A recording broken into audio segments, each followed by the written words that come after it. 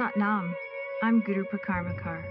Guru Singh and I are appreciative of your vital role on this planet, an ever-growing global community. For it is your willingness to be here and listen that calls forth wisdom, that activates our collective voice in service. Your questions bring forth the answers. For a wealth of information about who we are and what we do, please visit gurusingh.com. Bless you.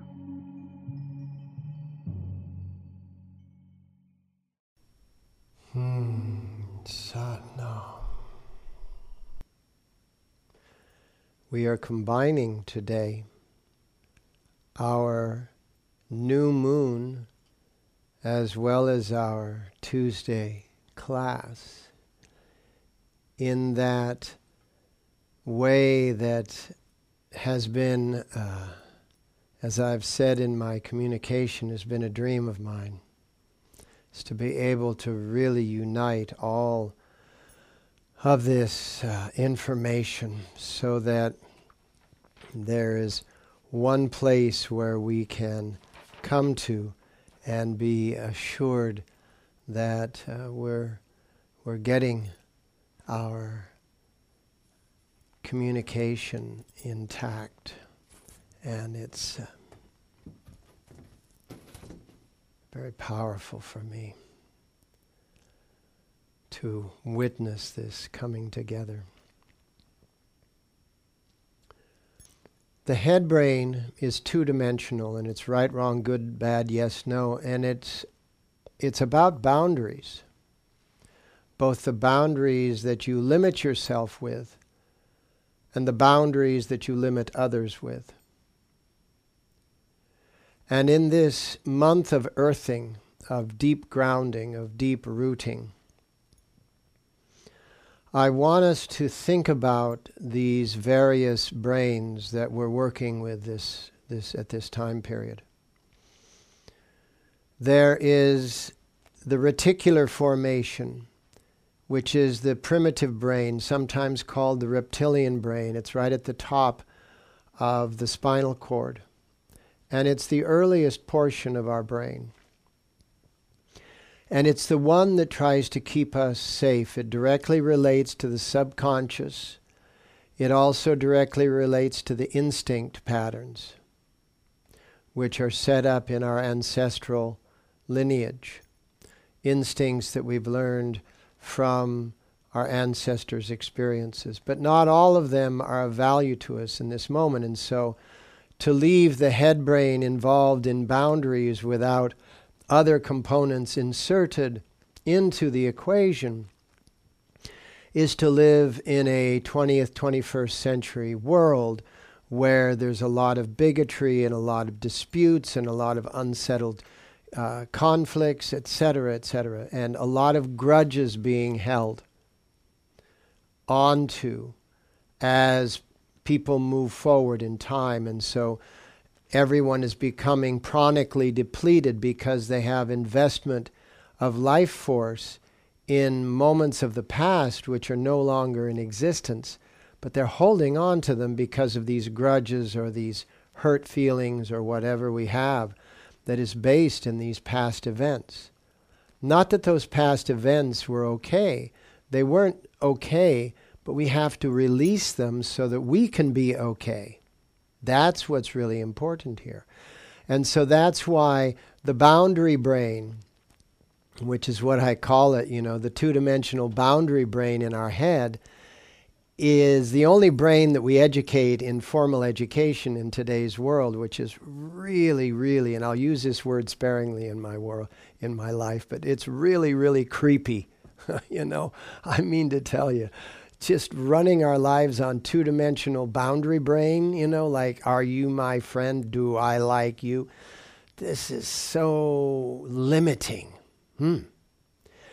However, the three-dimensional gut brain is about potential. One of the three gifts of this cycle. And that potential has a potency. That's where the word comes from. The potential. And that potential is that vitality of the Kundalini in the gut brain. And so you have that navel plexus and the pelvic plexus, which make up the combined Kundalini plexus.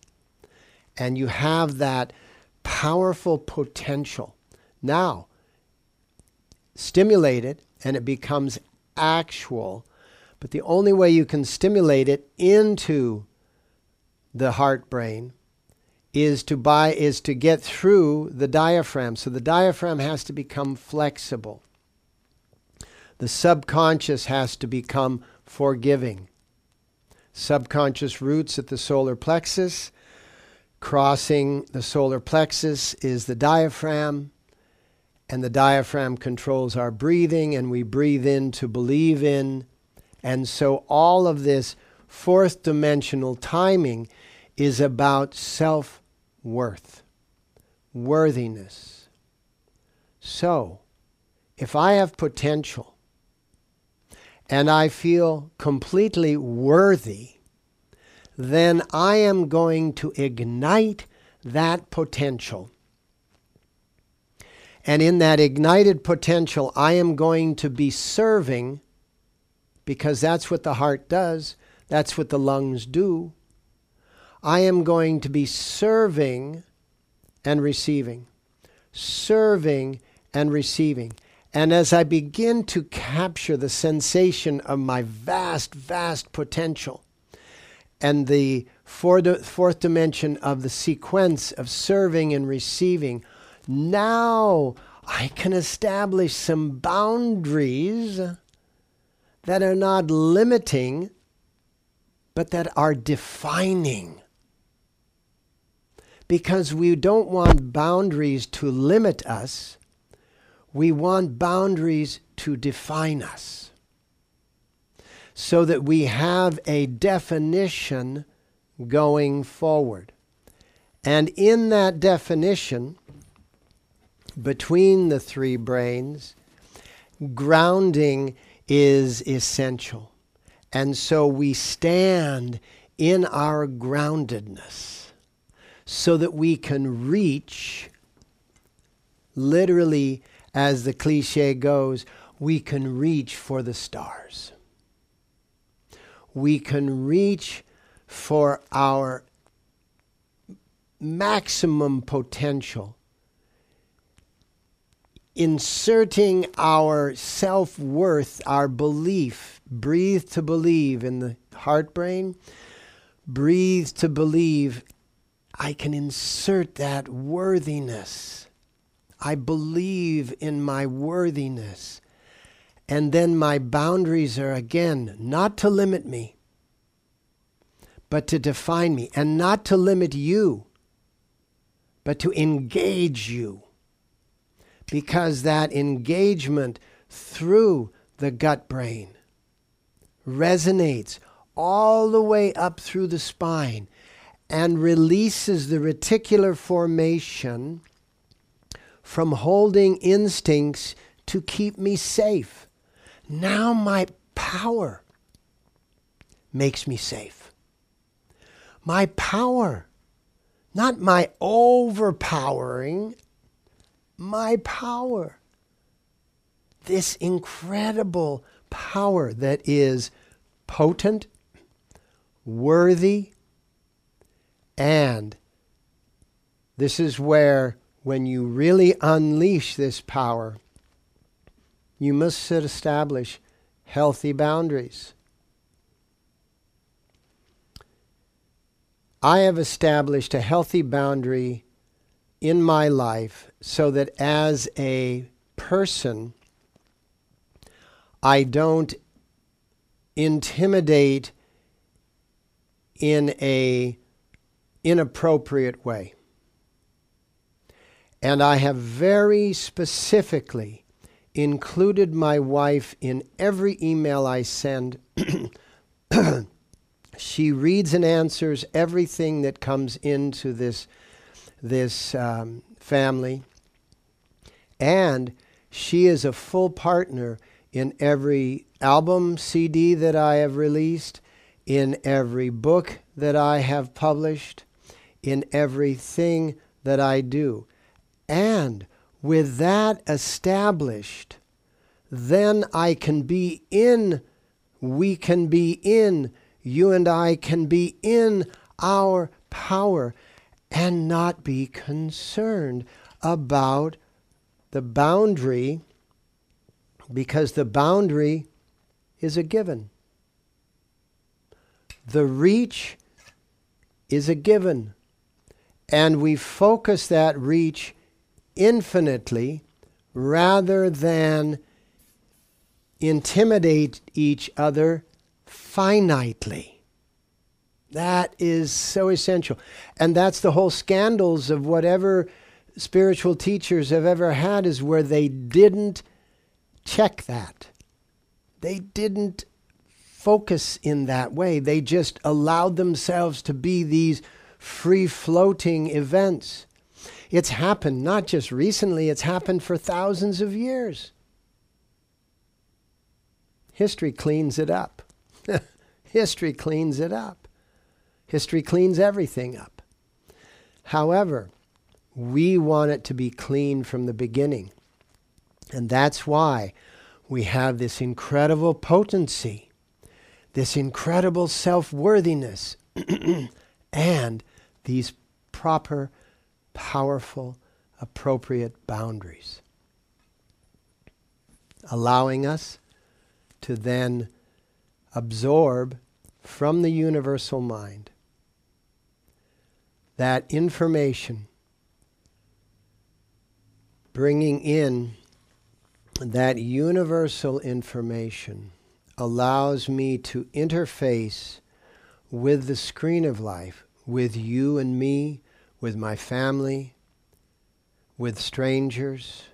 My father, a great yogi, once said to me, not once, but many times, said to me, "Son, always talk to strangers, and you will discover that there's probably no one as strange as you are." And at first I thought he was calling me strange. Then I realized in his wisdom what he was indicating was that when you really get to know yourself, you realize just in fact how strange you actually are. How many nooks and crannies there are within your character, that if you were to bring them out individually, they may be just like really, really strange quirks. But if you bring them out as a chord, as harmonic intervals, they become these incredible opportunities for character building. And that's what we have in interfacing with the screen of life, the people, places, and things that are in our world, and at the same time, the society at large. In this particular lunar cycle, we're also focusing on that earth-keeping, wisdom-keeping, grounded rootedness. That is one of the components of life. As I said before, the greater your roots, the greater your outreach can be. And when your outreach begins to build your arc line and build your auric body, your auric field, now you have the power for that universal mind to literally enter your being through the resonance of that silver cord. And as you come in through the resonance, as the universal messaging meant for you comes in through that silver cord, the resonance, the frequency of that silver cord, it interfaces with your auric field, your auric body. It interfaces with your arc line. And suddenly, now you're being fed from all of your chakras. You are being fed with the information that is you as your greatest self. Whatever part of that you as your greatest self you want to achieve is up to you. That is literally up to the boundaries that you set. Sometimes we have to set boundaries on our own growth so that we don't advance so rapidly that we get really, really heavily insecure. And we begin to feel, which all of us do from time to time, feel like a fraud. The syndrome of today's psychology is what the yogis called the fraud factor throughout the ages, the imposter syndrome. And one of the ways in which you can overcome that imposter syndrome is by assigning it to that alter sensation. I won't call it an alter ego, but that alter sensation of yourself. It's actually your infinite self. It's what is known in, if a translation from the ancient language would be, the omniscient stranger. That omniscient stranger is literally your universal self that is just waiting there for you to recognize it. In order to do that, we are working this month, this 28-day cycle, with a meditation and a kriya and a choti kriya and a kriya lito, kriya, half a kriya, tiny kriya, that enables us to be in that grounded earth keeper sensation so that we can be both really reaching high and also be in touch with the reality of being grounded. And so what I would like you to do is take your journal. And by the way, as you are now gaining a little bit of indication, I'm going to ask you to journal every class at some point in time, and maybe more than one time. Grab your journal and begin to talk to yourself in the journal about how you are an earth keeper, a wisdom keeper, earth keeper. That you have this outreach and you have this groundedness. Just take the next few moments and describe that to yourself in your journal. Describe how you are that earth keeper. Bless you for joining us. Visit gurusingh.com for an ever-expanding archive of lectures, videos, yoga sets, meditations, and more.